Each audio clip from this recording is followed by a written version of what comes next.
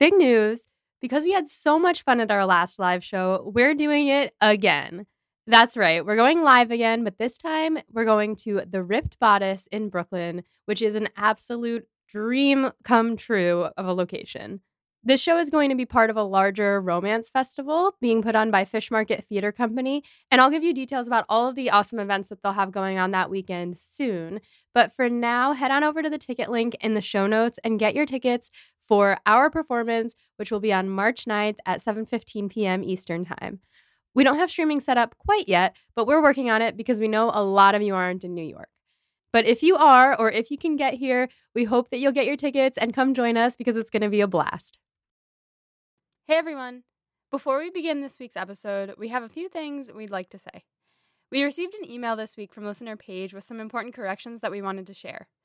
First, even though we looked it up, we still pronounced Jennifer Ealy's name wrong. Fair warning, we pre-recorded all of the episodes covering the 95 version, so we're going to say Eel every time. Apologies in advance. It's Ealy, not Eel. No disrespect to our girl Jennifer. Second, we also called this version the BBC Masterpiece version and will continue to do so for the next 10 episodes. However, this is not the BBC Masterpiece version. Masterpiece Theatre presented Pride and Prejudice in 1980, so when the BBC produced another miniseries in 95, Masterpiece passed on it. Instead, it was presented on the American side by A&E Networks and as its own entity on the BBC. I know that's all very confusing. We were confused too, which is why you've heard and will continue to hear us refer to it as the BBC Masterpiece version. Thanks, Paige, for pointing this out. And lastly, we'd just like to plug our Patreon page once more. For the price of like half a cup of coffee in New York, you can get access to our notes, screenshots of our group chat, bonus episodes, and outtakes. Check us out at patreon.com/podandprejudice to learn more. And now, enjoy this week's episode, covering the first half of episode 2 of the 1995 Pride and Prejudice miniseries, guest starring Tess Murray. Yeah, it's definitely true that Molly has a lot of typos in the notes, and 9 times out of 10 I can tell exactly what Molly is talking about, but every so often you make a typo and I'm like, what? My favorite one that I've done so far is where I spelled Caroline kind of like, what's-his-face's child, where it's like XAE-12. And that's how I spelled Caroline Bingley. It was like... Elon Musk's precursor is Caroline Bingley. Actually, honestly, Caroline Bingley would a 10 out of 10 marry Elon Musk. Oh my god, yeah. Yes!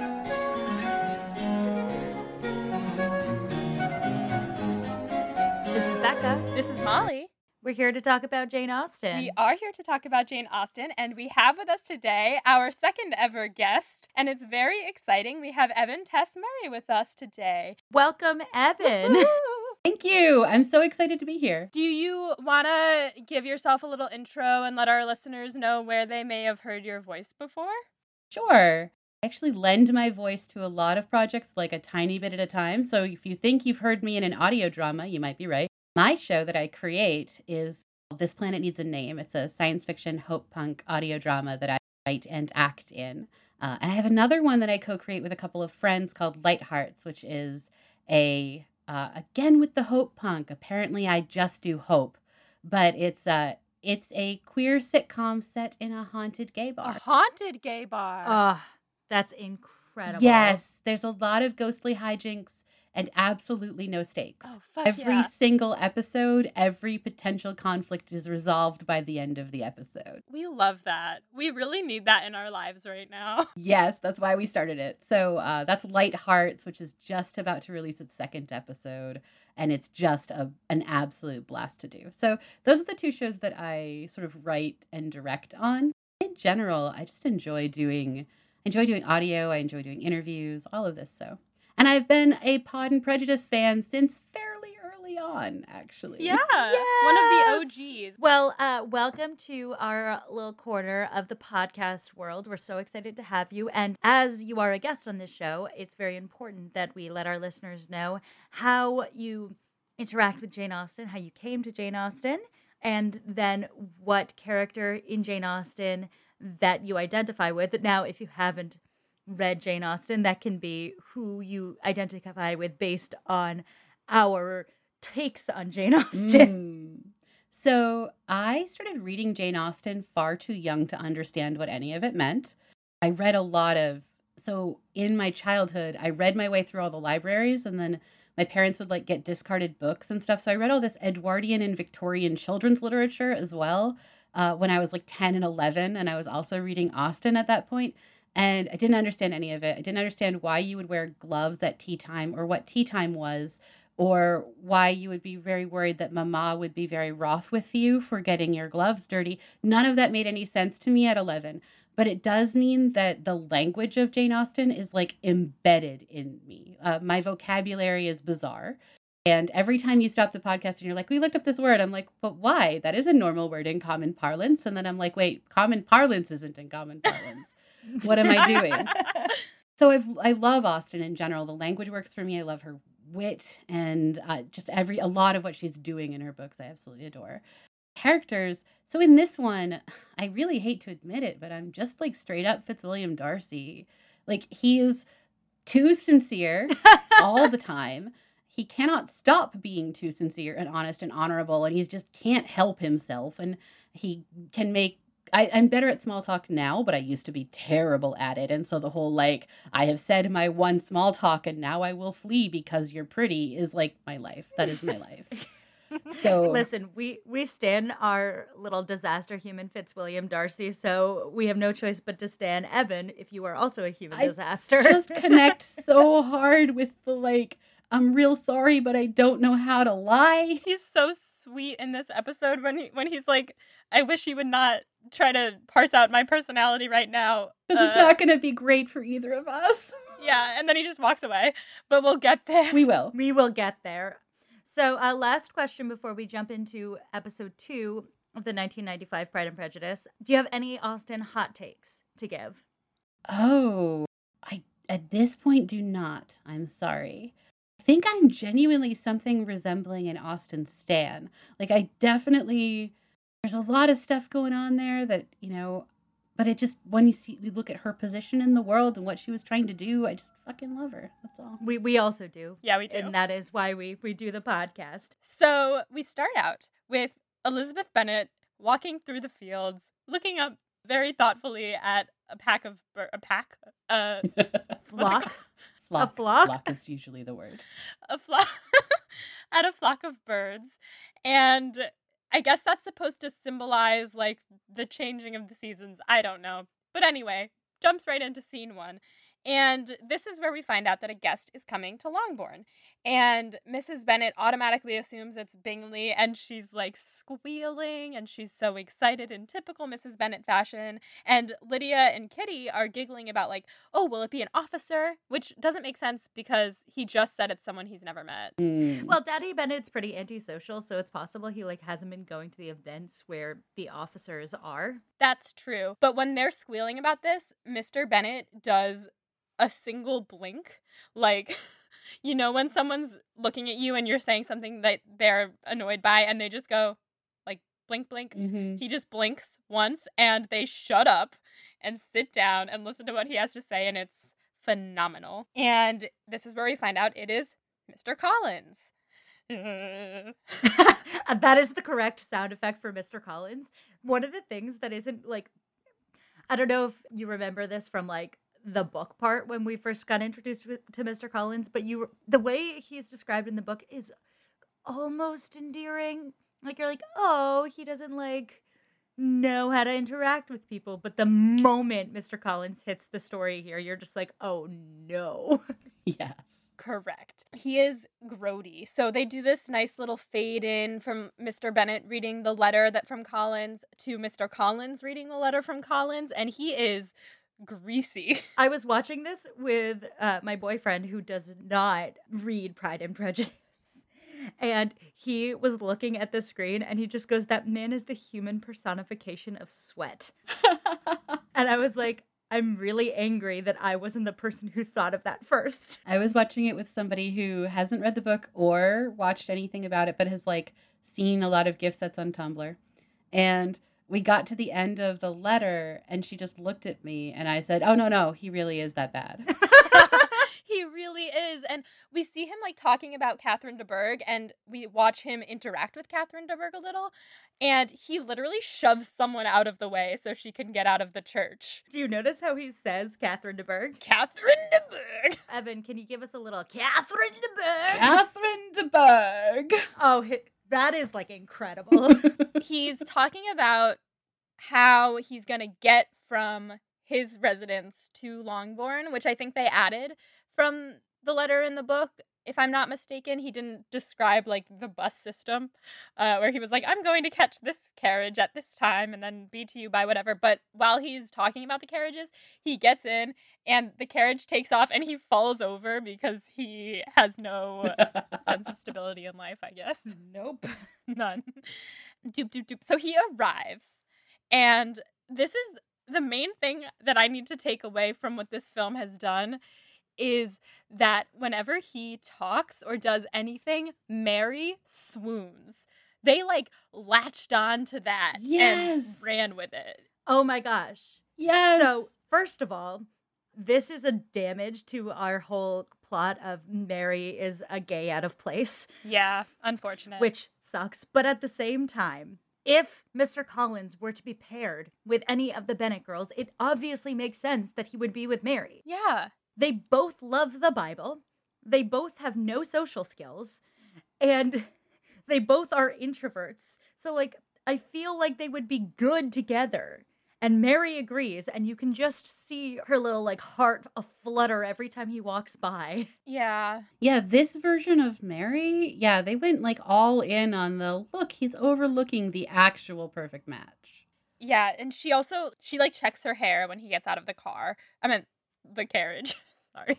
The car. And so then we go to dinner that night, and Mr. Bennett asks him to just talk about Lady Catherine de Bourgh, and he does this whole...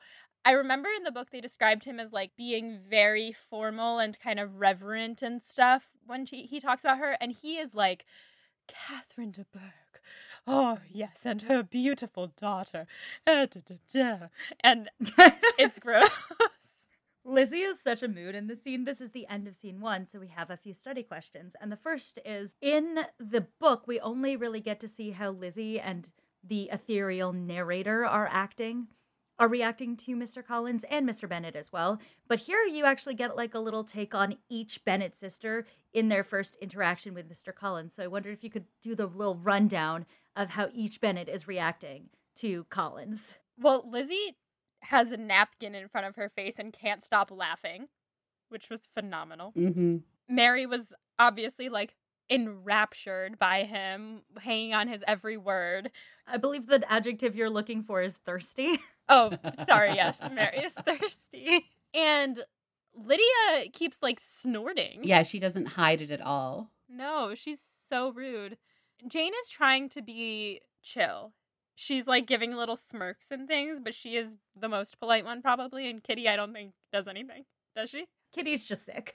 I also think, like, you see Jane being a little bit more disdainful of him than you see in the book, which I love for her. You see her smirk and make eye contact with Lizzie whenever he talks, and she's being polite about it, but she's, like, clearly on board with yikes as a concept for Mr. Collins. You guys know what I mean? Yeah, it's nice to see Jane not just being, like, nice and kind and perfectly understanding about everyone, but being like, listen, I'm not going to be mean to the guy, but do you hear him?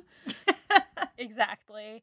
Yeah, because in the book I did kind of get bored of Jane in general. I was like, she's just good with quotation marks around it. Like, she's just a good person, but I think they definitely give her a bit more of a personality in the film version. Absolutely. Lizzie has to have somebody to make, like, eye contact with so that they can both smirk. Jane gets to do a lot more of that. Yeah.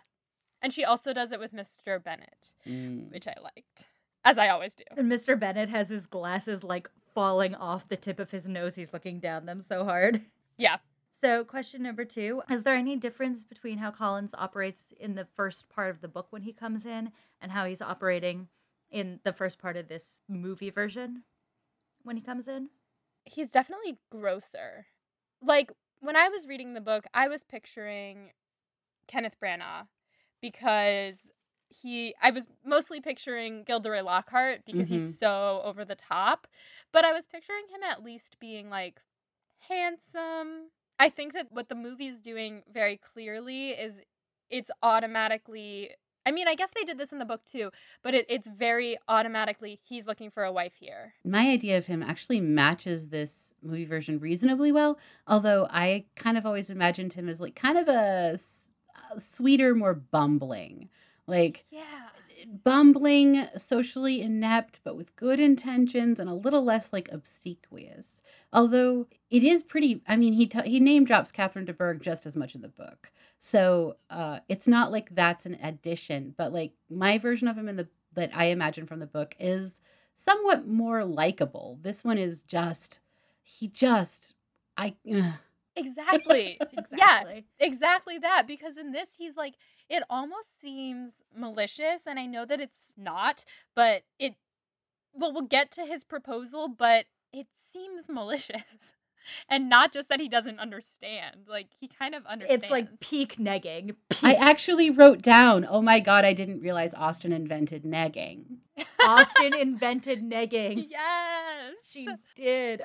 So I also think the one thing I'd point out is that in the books, there's a little bit more that happens at like Netherfield before this part of the story.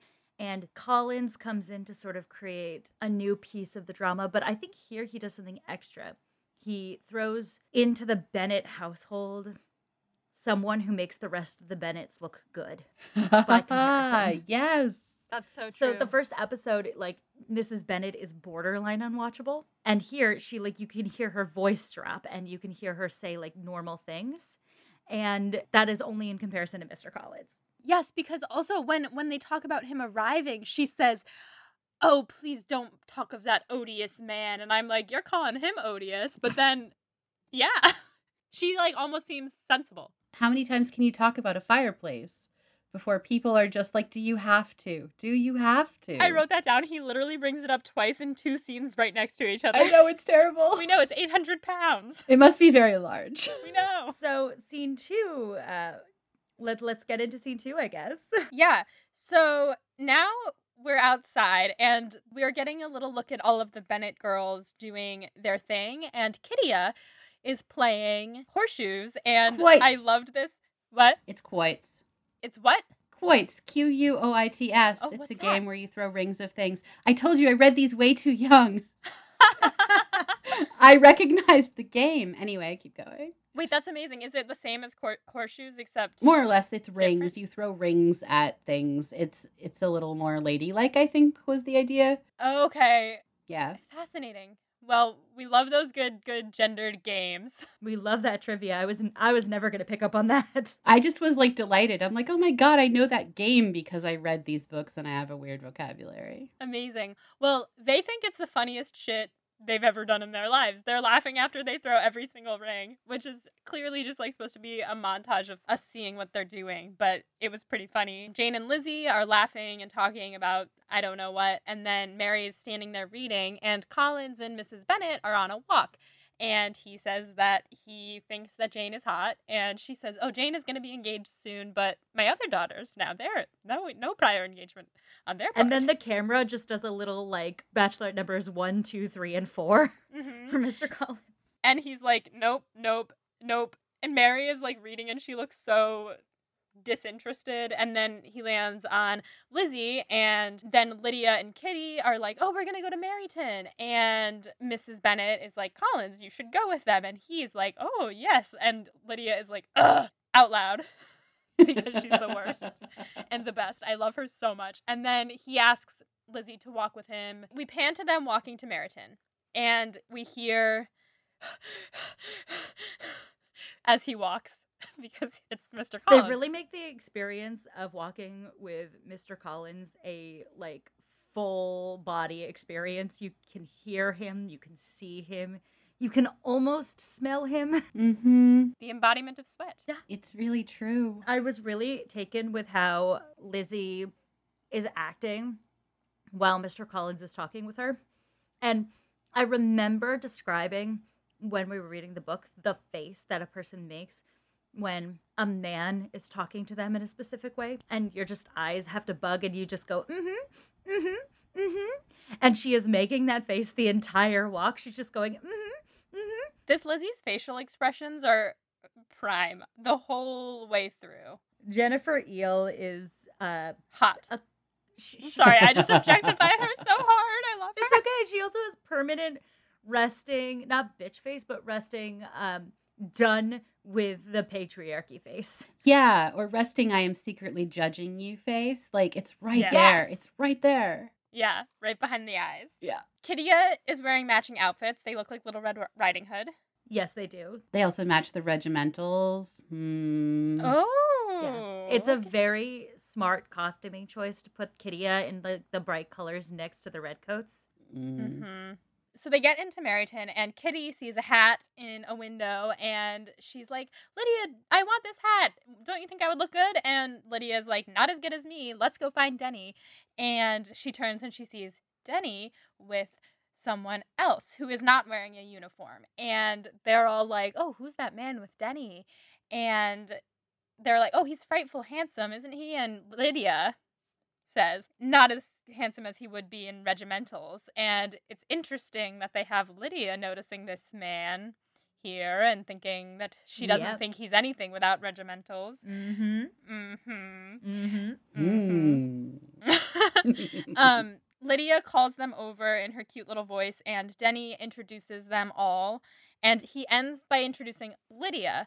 And I took note of the way that he says Miss Lydia Bennet, because it says so much about how she is viewed by the officers and also how she presents herself. She is Miss Lydia Bennet. Yeah, I think the thing the film does really well from the get-go that the book saves for later is establishing Lydia's reputation in the town. Yeah. Almost immediately you're like, oh, this girl is known as the flirt.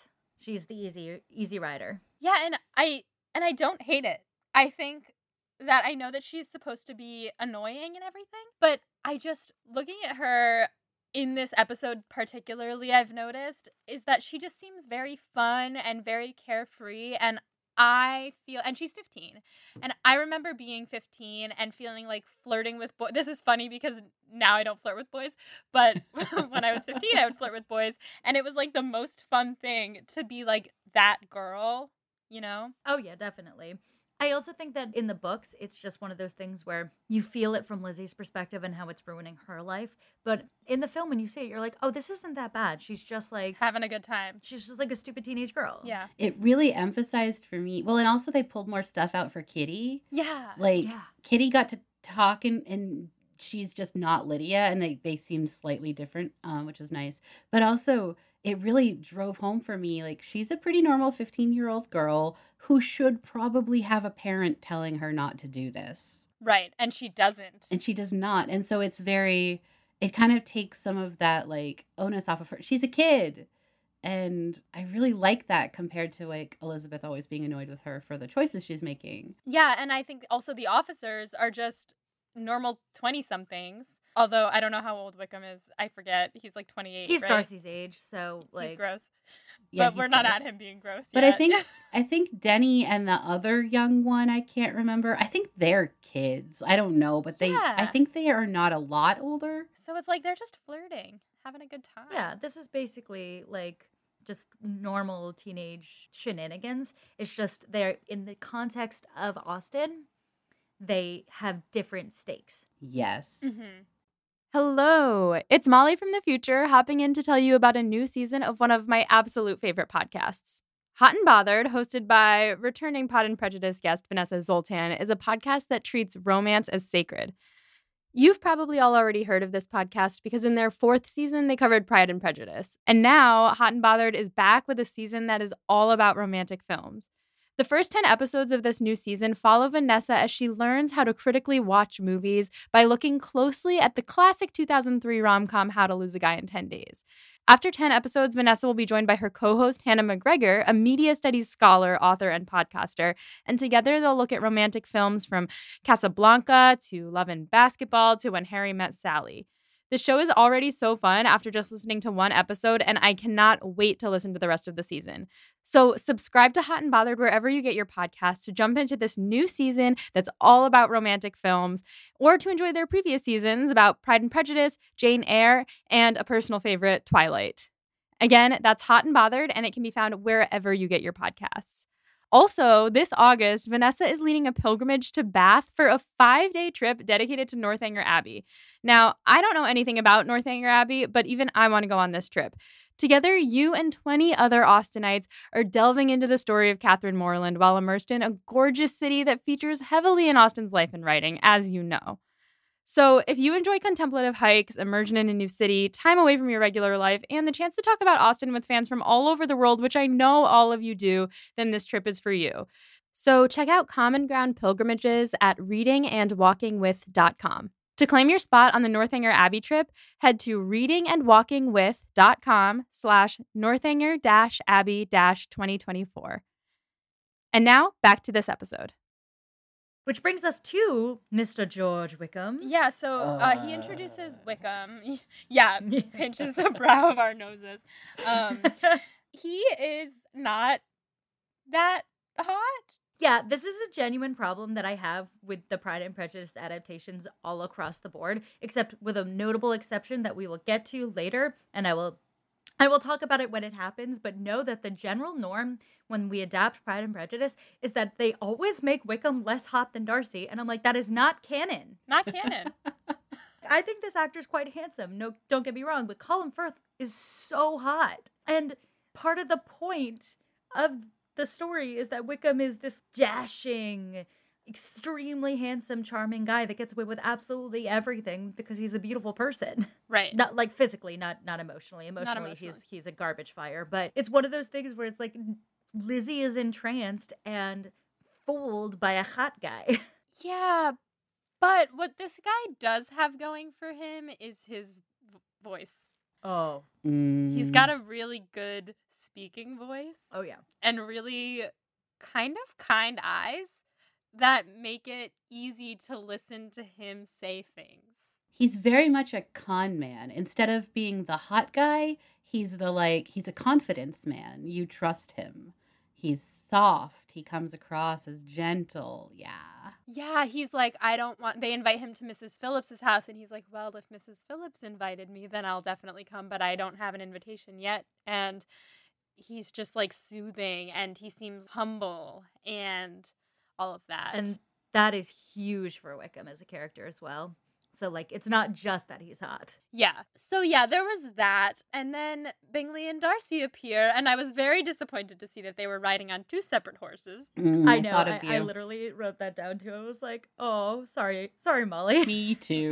Because my canon is that they're on 1 horse, but it's okay. This was interesting. The whole conversation happens between Bingley and Jane, and Lizzie is watching Wickham and Darcy, and what the movie changed from the book was that Wickham tips his hat, like acknowledges Darcy's presence, and Darcy turned away and walked away on his horse, or his horse walked away. I suppose he was sitting, but that was different. That sends a very clear message that I think Lizzie was right to assume that Wickham was trying to be kind and Darcy was being a dick, when in reality, Wickham is a conniving, I don't know. SOB. Yeah. So I think that was smart. It was interesting. Absolutely. So that actually brings us to the end of this scene, and the study questions I have are twofold. And we'll start with the first one just because we're on the subject anyway, which is the Darcy and Wickham drama plays is much more obvious here, and I think it has to be because, like, you're getting Lizzie's perception of a very tiny interaction, but here you see Darcy openly snub Wickham. It's kind of like in the Harry Potter movies when they added Barty Crouch Jr. as, like, a character, because otherwise there would be no way for the audience to get that. Is that a way stretch? No, I get what you're saying. It's sometimes in books things happen in characters' heads, and history is, like, sort of given by an ethereal narrator. And when you're putting it onto film, you need to be a little bit more obvious about it. The thing I think about is The Handmaid's Tale. Have you guys ever watched that? No. Because most of it takes place inside of Offred's head. It's a much darker book in terms of literature than anything Jane Austen's ever written. But the book has a lot of, like, what Offred is thinking about the Gilead society in her own head, but she can't say it loud or she'll die. But she actually has to say it out loud on the TV show because otherwise the audience doesn't get it. It's like when they made The Giver into a movie. I didn't read The Giver. Oh, never mind. I was going to say it's like when they made Coraline into a movie and they had to invent Wybie out of whole cloth because otherwise the whole book is just one 12-year-old girl by herself having experiences and she would have no reason to talk out loud or say anything. Whoa. Exactly. I didn't know that Coraline was a book. Oh, yes, it's a book. I should read that. It's by Neil Gaiman. Whoa. Oh, a true icon and a legend. The other thing I had is we're seeing the flirtations actually happen. How does Colin's flirtation with Lizzie form how we think of Collins and Lizzie? Because we just get that he's talking a lot in the book. It just says, like, Collins talks a lot, but you actually see him talking here. Yeah, I guess as opposed to talking into the ether, he's talking to Lizzie, and she is not really receiving. It kind of underlines the fact that he is so bad at reading what other people, like, he talks, she doesn't want to hear it, and he never notices. She's like, and she's not saying anything, but... And he does the whole, I am very good at fitting in everywhere, and I've made an art of it, like, all of that. And like, no, you're terrible. She can't tell you that, and you still aren't seeing it. And it's half oblivious, but also half just, like, disrespectful is how it reads to me. Like, you are not interested in other people's experiences, are you? Oh, definitely not at all. And we'll definitely get into that with the proposal, because that was worse than anything I could have ever imagined. Oh, yes. Yeah. Oof. So that brings us to scene 3, at the Phillipses. At the Phillipses. Before we get into anything, what do you think of how Mrs. Phillips is characterized here? So I pictured her as being kind of dumb, and I think that they, like, tried to do that, but I actually really liked her because she seemed a little bit sarcastic. Like, we get to see her and Collins talking and him talking about how her home reminds him of a small summer breakfast room at Rosings, and she's really offended. And Jane is like, no, Rosings is very grand. And she says, oh, I understand. But I read it as sarcastic. I don't know if that's what they were intending. No, for real. She was like, of course, now I could not possibly be offended. Like, Yeah. it was a, you idiot, you poor fool. Yeah. Fine. Everyone's just like clenching a jaw around Mr. Collins. Yeah. Yeah, she asks him to play whist with her, and then she yells at him because he can't play very well. He's, like, doing the wrong thing, and she's like, Collins, hearts are trump cards. And he's like, oh. I think she only asked him to play whist to get him to stop talking, and then she got stuck Absolutely. playing whist with him. Yes, absolutely. There's just no way to interact with Mr. Collins to make it at all enjoyable for yourself unless you are taking the Mr. Bennett approach and mocking him in a way that he does not understand. Which is A++. Mwah. Amazing. Best use of Daddy Bennett's ability to annihilate people. Yeah. So the other thing is that my boyfriend had one more hot take that I feel I very much needed to share, which is he was like, are Wickham and Denny fucking? Like, they're staying in the same quarters together and they're like hanging out all the time. They fucking. I love that hot take because, I mean, while I think that Denny can definitely do better, and he does exude a kind of straight energy, he also, when they were talking about how Wickham was joining the military, he was, like, saying how Wickham was going to look so good in his regimentals, and he was like, out swagger us all, eh, Wickham? Winky, winky. I could 100% get behind bisexual Denny, gay Wickham, and the whole reason Wickham has done what he has done is that he does not actually care about women at all and just sees them as a means to an end. I would be into the stake. Wait, that is a take, because he is trying to marry up Yeah. so hard that he would marry a woman he does not have any feelings for and keep doing Denny on the side. I mean, I do hate saying, like, maybe he's an evil gay, because, like, we have plenty of those. But also, maybe he's an evil gay. Maybe he's an evil guy. And Denny is a very harmless bisexual. Yes. I love Denny. 100%. Listeners, let us know what you think of the idea that Denny and Wickham are getting up to their own sort of flirtations on the side. Oh, I like that. Thanks, Mike. Yes. So then we go back to Lizzie and Wickham making the eyes at each other. Yeah, the whole, like, flirtation thing is portrayed in the films through us seeing people stare at each other across the room. Oh, yeah. Which is happening here. And which is also how Darcy flirts in general, but we're not there yet. I was having a lot of like lesbian culture moments, like, oh, there's a lot of staring at each other and then in thinking that you know what that means. Right. It's like, are you flirting with me or are you being my friend? I can't tell. Well, it's our third coffee date. Are we dating? Yeah. And for me, it's usually the answer is no, but for the other person, it's often yes. And then this is why I don't date, because I'm bad at the thing.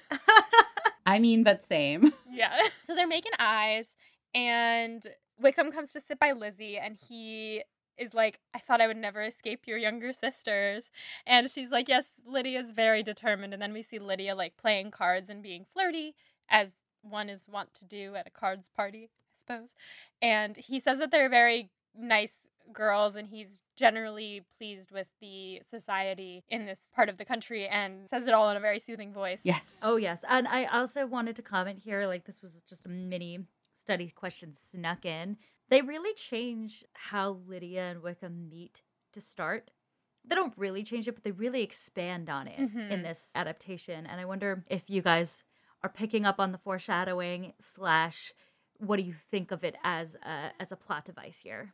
I literally wrote down foreshadowing Lydia in 5 places in my notes. Yes! Yeah, Okay, same. 3 places. Yeah. Yeah, it was really heavy-handed, but might not be if you don't know where it's going. Right. It's kind of like it'll be one of those hints that's dropped early on that later you can be like, oh, yeah, he was talking to her at that party. And then she like wanted to dance with him and all of that, which I guess it is a little bit in the book. It happens, but not in such a way that we see them together. When he says, and she was 16, your sister Lydia's age, and she says, Lydia is 15. And there's this moment, and that's where I wrote down foreshadowing, Lydia is, and then all in caps, 15, stop, she is a child. She is a child. Oh, she is a literal child. I had that same exact thought. I was like, the way Lizzie says that too is like, Lydia is 15. Like, stay away. You do not flirt with my sister. So at the party, they start talking about how Bingley is not there. And Lizzie is like, well, I think one of Bingley's friends might have found this gathering beneath them. And Wickham, then you can see him very carefully treading around the subject of Darcy and like asking her how well she knows him, trying to gauge like, does she know about me from him? And it could be seen as tentative because he doesn't want to talk ill of someone, or it could be seen as tentative because he's an asshole and did something very bad. But this is where he tells her about his whole situation with Darcy and spins it in such a way that he seems like he's the good guy. This is getting into like film nerd territory, but one of the things I noticed for the first time after watching this movie a billion times is how this scene is filmed is so smart. So I wanted to talk a bit about that. They have Lizzie and Wickham sitting relatively close to each other, and every shot is a very close-up shot of one of them. Like, you get really in on both of their faces as they're speaking, which is, like, different than the way they've been filming most of the shots in this film. A lot of the shots are wide shots and capture a lot of different people in the frame, or you get the really close-up shot of just Mr. Darcy, but there are very few frames that are so tightly shot and so have the characters sitting so close together. Yeah. And the cutting back and forth with the tight shot on the face, like, and yeah, it's like, let's convey a lot of emotion right in this moment through dialogue. And that's not something that the film does a whole lot. It's usually giving us a little more distance. Exactly. And it creates an intimacy that isn't there in most of the scenes. And we can see the tears well up in Lizzie's eyes. Yeah. You also get to see how much Lizzie's falling for this. And if you're in on it, like we are, the audience who's read the book, we also get to see how Wickham is trying to decide what to say. We see his eyes shifting. We see him kind of spinning this tale in his mind, and Lizzie falling for it. It hurt. It hurts so much. And when she says that Bingley's friend would not have wanted to be here, whatever, he goes, really?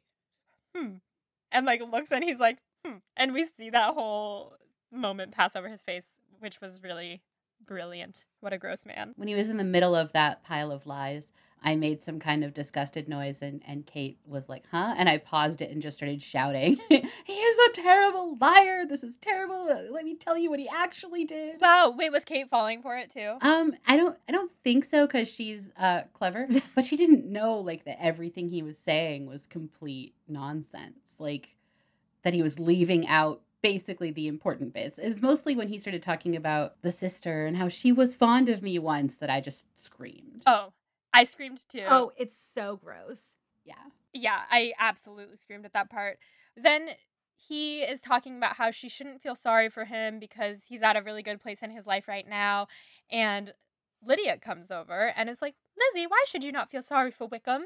And then they kind of look at each other like, we're not going to say anything, which is such a brilliant move on the part of the film, I think, because this is putting Lydia totally in the dark. Mm-hmm. And he says, oh, I haven't had a dance in 3 months. So then she pulls him away and they're dancing and Lizzie's watching and they're like smiling at each other from across the room. Which really does set up like, it's not exactly a love triangle between Lizzie, Lydia, and Wickham, but there is this dichotomy where they switch off wanting to bang him and Lizzie gets the intimate conversation, but Lydia gets the sexy dance, which doesn't translate as sexy necessarily always when you watch it, but definitely is. Yeah.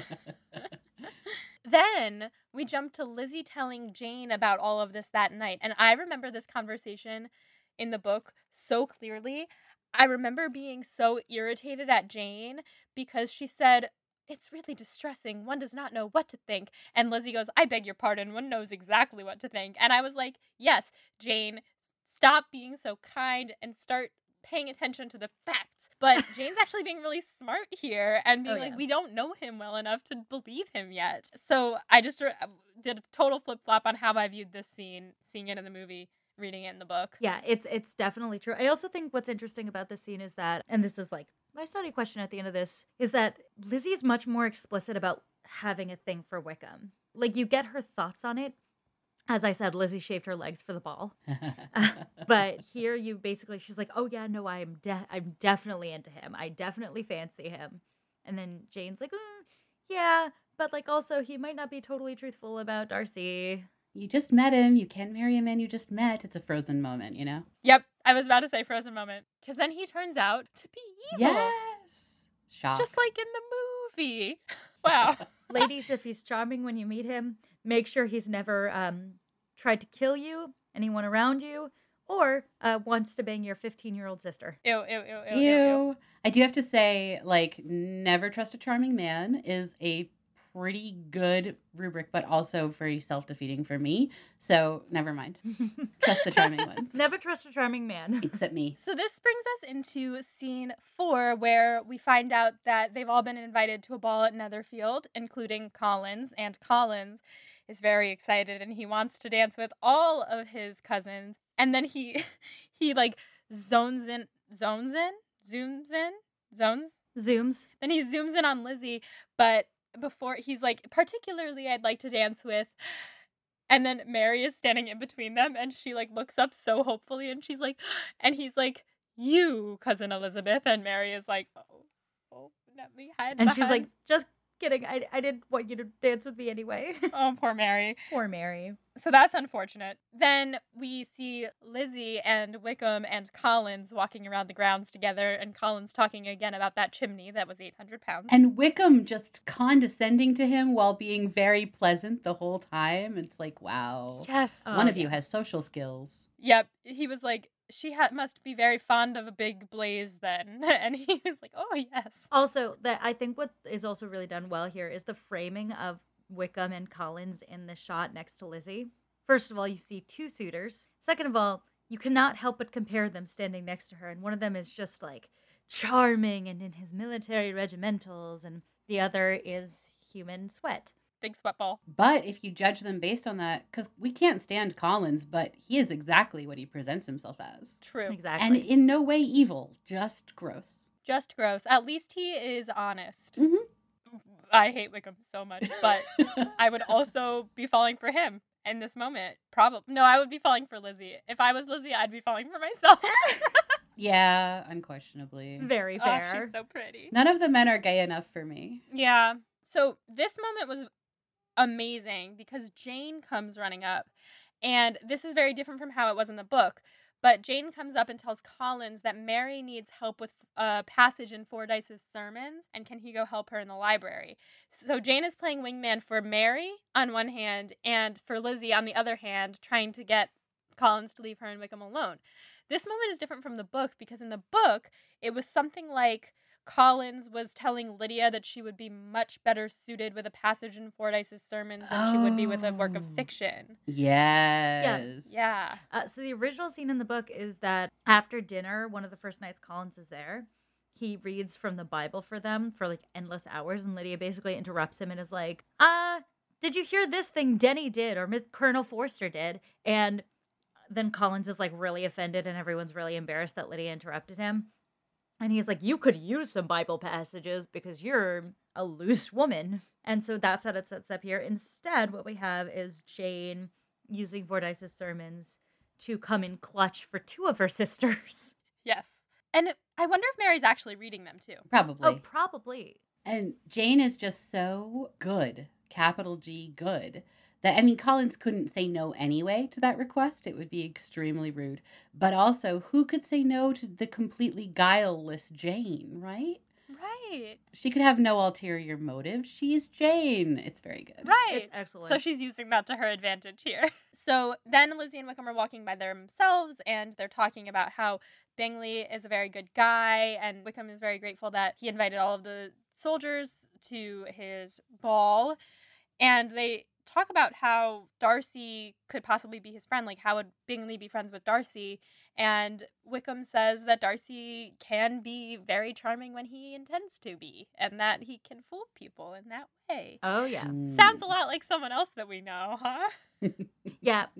Basically, the funny thing about it is all of the flaws that Wickham is trying to imprint onto Darcy are Wickham's own flaws. We call that projecting. Yes. I was about to say, we call that projecting. Uh-oh, Molly. It's so weird to be doing this podcast with just two Mollys. I wish everyone could see the face that I'm making. It's an audio medium. I know. As Graham always reminds us. Yeah. Then Lizzie asks about what sort of person Georgie is, and this is what you brought up earlier, Evan.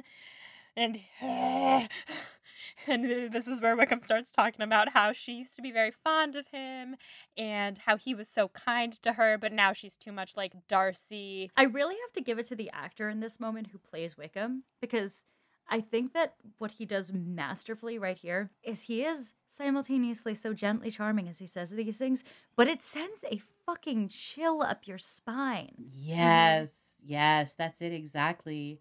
If you don't know, I don't know what you'd think. If you do know, you're like, you're a predator. Yeah. Yeah, it just, like, there's something about the way he speaks about Georgiana and Lydia that, like, he doesn't really change his voice, and it's the lines partially, but the way he says it just really makes your blood run cold. It would be kind of fun to get someone who doesn't know what's going to happen on and see what they think of Wickham. Oh, yes. I mean, I was, again, watching it with my boyfriend, and he has not read the books, and he was watching it with me, and he just goes, that's not the whole story. This guy's a bad actor. Wickham, not the actor. Oh, yeah, the actor Yeah. is actually probably a really nice guy, and he's a very good actor. And then we get the moment where they're looking at Lydia and Kitty being pushed by the officers on a swing, which is very cute. And he says that Georgie is about Lydia's age, 16, and Lizzie says Lydia is 15. And then he looks at Lydia and he's like, oh. Gross. Yeah, like that made her more interesting to him, not less, because it makes her more vulnerable. Yeah. Ew. Yeah. Gross. Ew. So gross. It makes me physically nauseous. Mm-hmm. Then Wickham tells Lizzie that Lady Catherine de Bourgh is Darcy's aunt, which Lizzie nods like she already knows, and that Anne de Bourgh and Darcy are engaged to be married or intended to be married. And Lizzie's like, oh, poor Miss Bingley. And then Wickham like laughs along like he knows what she's talking about, but like neither of them, like they're not on the same page here. But anyway. I think we just have to infer that, like, these two have been talking and gossiping a lot about that party. Yeah, that makes sense. And so, like, they know that Miss Bingley's thirsty for Darcy. We know that Darcy and Catherine de Bourgh are related. So, I don't know. I felt like Wickham was bringing up Anne de Bourgh partly to just throw up one more thing between Lizzie and Darcy. Yeah. Just in case. Yeah. Like, don't, I mean, I know you won't be interested because I already made you think he's evil, but even if you were interested, also he's already engaged, you know? Yeah, it definitely seems like a tactic there to like make sure that they're not a thing, which is the end of that scene and brings us to our sequence of getting ready for the ball and then the ball at Netherfield, which seems like as good a time as ever to end this episode of Pod and Prejudice. This is Molly from the future letting you know that we talked for too dang long because we were having such a good time. And now we have another week's worth of material for you covering episode 2 of the 1995 version of Pride and Prejudice, starring Colin Firth and Jennifer Eel. If you want to find Evan on the social medias, their name is Evan Tess Murray, pretty much wherever. And if you Google Evan Tess Murray, they're probably the only person that's going to come up. You can follow Needs a Name Pod on Twitter to get updates on their podcast, This Planet Needs a Name, which is so good. I love it. It's just a hope punk space tale about sweet gays in outer space. So check them out there. And until next time, stay proper and find yourself someone to talk about Jane Austen for 2 hours with. Pod and Prejudice is edited by Molly Burdick and audio produced by Graham Cook. Our beautiful show art is designed by Torrance Brown. To learn more about our show and our team, you can check out our website at podandprejudice.com. To keep up with the show, you can follow us on Twitter, Instagram, and Facebook at Pod and Prejudice. If you like what you hear, check out our Patreon at patreon.com/podandprejudice to see how you can support us, or just drop us a rating and review wherever you listen to podcasts. Thanks for listening.